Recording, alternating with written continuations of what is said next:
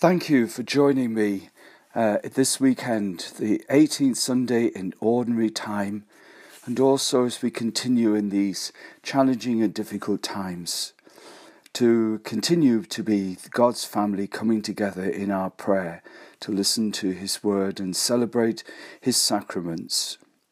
We begin in the name of the Father, and of the Son, and of the Holy Spirit. Amen. The Lord be with you. As we come together today, we recognize that Jesus comes to feed us and sustain us in life with His presence. He is better than any food, for He feeds our soul and He fills all our desires.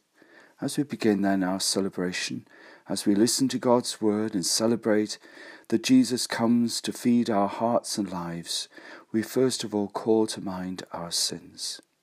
Lord Jesus, you were sent to heal the contrite of heart. Lord, have mercy. You came to call sinners. Christ, have mercy.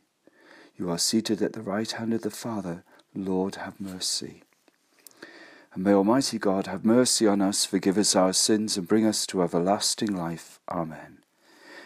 Let us pray. Draw near to your servants, O Lord, and answer their prayers with unceasing kindness, that for those who glory in you as their Creator and Guide, you may restore what you have created and keep safe what you have restored.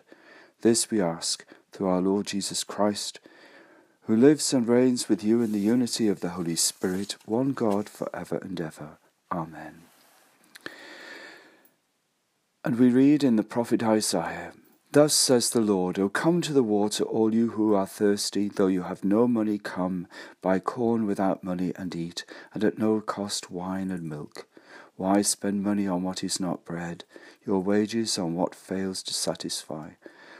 Listen to me, and you will have good things to eat, and rich food to enjoy. Pay attention, come to me, listen, and your soul will live. With you I will make an everlasting covenant out of the favours promised to David." The word of the Lord. Thanks be to God.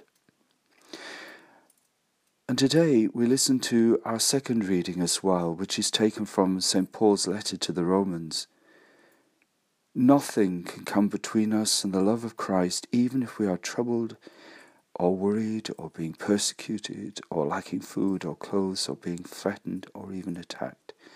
These are the trials through which we triumph by the power of Him who loved us.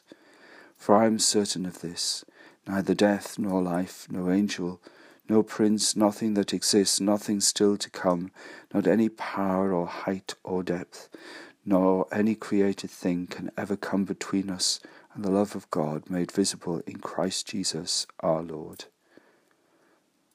The word of the Lord. Thanks be to God.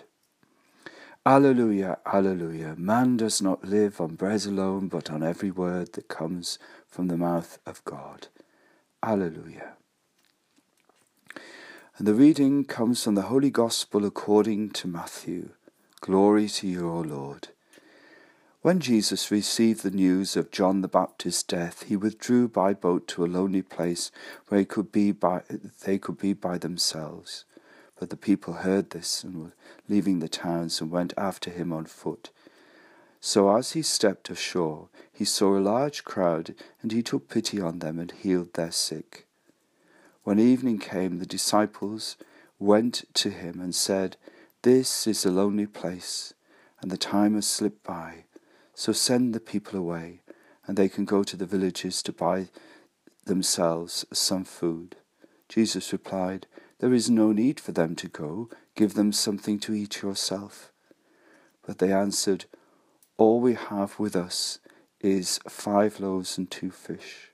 Bring them here to me," he said. He gave orders that the people were to sit down on the grass. Then he took the 5 loaves and the 2 fish, raised his eyes to heaven and said the blessing, and breaking the loaves and handed them to his disciples, who gave them out to the crowds. They all ate as much as they wanted, and they collected the scraps remaining, 12 basketfuls. Those who ate numbered about 5,000, to say nothing of all of those who were there. The Gospel of the Lord. Praise to you, Lord Jesus Christ. Do you remember that at the beginning of the lockdown, there was a run on things like toilet rolls, pasta and rice? People got into their heads the idea that these things were going to run out and decided that they had to take as much as they could of them. And so eventually it happened that some of the shops had to ration people as to how much they could take. Today in our Gospel, the disciples are taught an important lesson about generosity. They, when they see the crowd, just want to send them away. They're going to be a nuisance, they're going to make demands, and we don't want to get involved. Send them away, Jesus, so that they can go and sort themselves out and not turn to us in their need. But Jesus teaches his apostles to take the little they have and to be generous and share it out, having given those loaves and 2 fish his blessing. And out of that generosity, that preparedness to share, so many were fed. The disciples were really brought home to that lesson because the scraps that were then collected in at the end amounted to 12 basketfuls, one for each of the disciples, each of the apostles, to say to them, look at what's left over. If you learn to be generous, then there will always even be something left over. Isaiah speaks of the generosity of God. Oh, come to the water, all you who are thirsty. Though you have no money, come, buy corn without money and eat, and at no cost wine and milk. God's generosity is like someone giving away free food. God's generosity comes without cost, without strings. It is pure gift. And that is why St. Paul would say that nothing can come between us and the love of Christ, even if we're troubled or worried or being persecuted, lacking food or clothes. Whatever our difficulties and trials, we triumph by the power of him who loved us. So we are certain of this, that nothing can come between us and the love of God made visible to us in Christ Jesus, a God who is generous.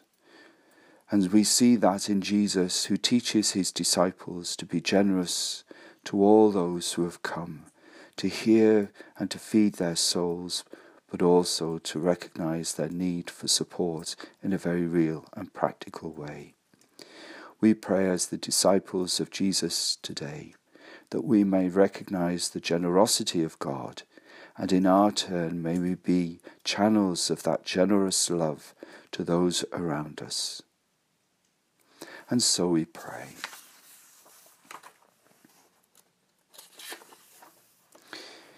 For all who preach the word of God, that in word and action they may boldly proclaim the never-failing and never-ending love of our Creator.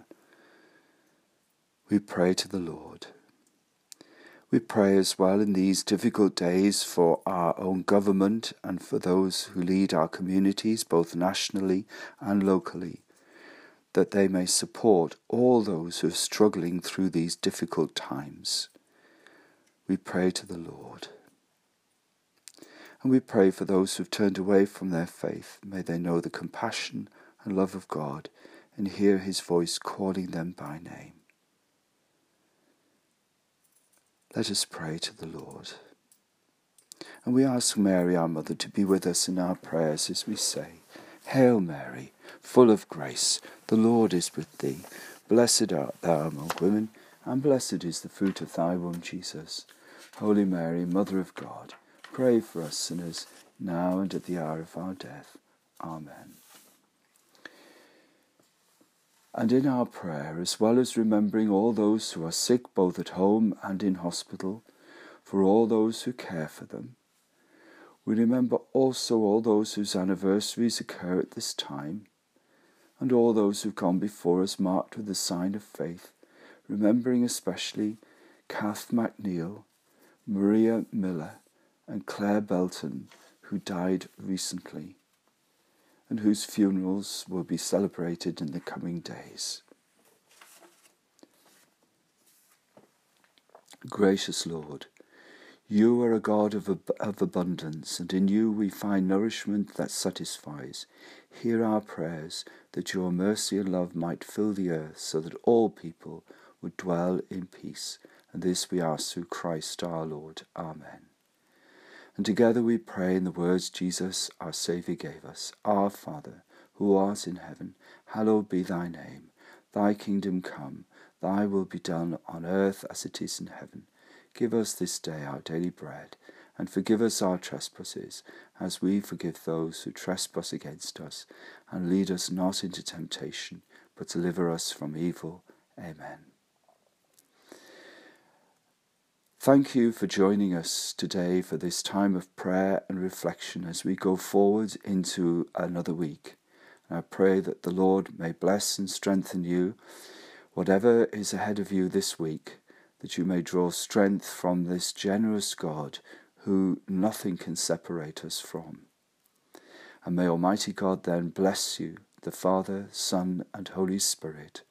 Amen. And let us remain in the peace of Christ. Thanks be to God.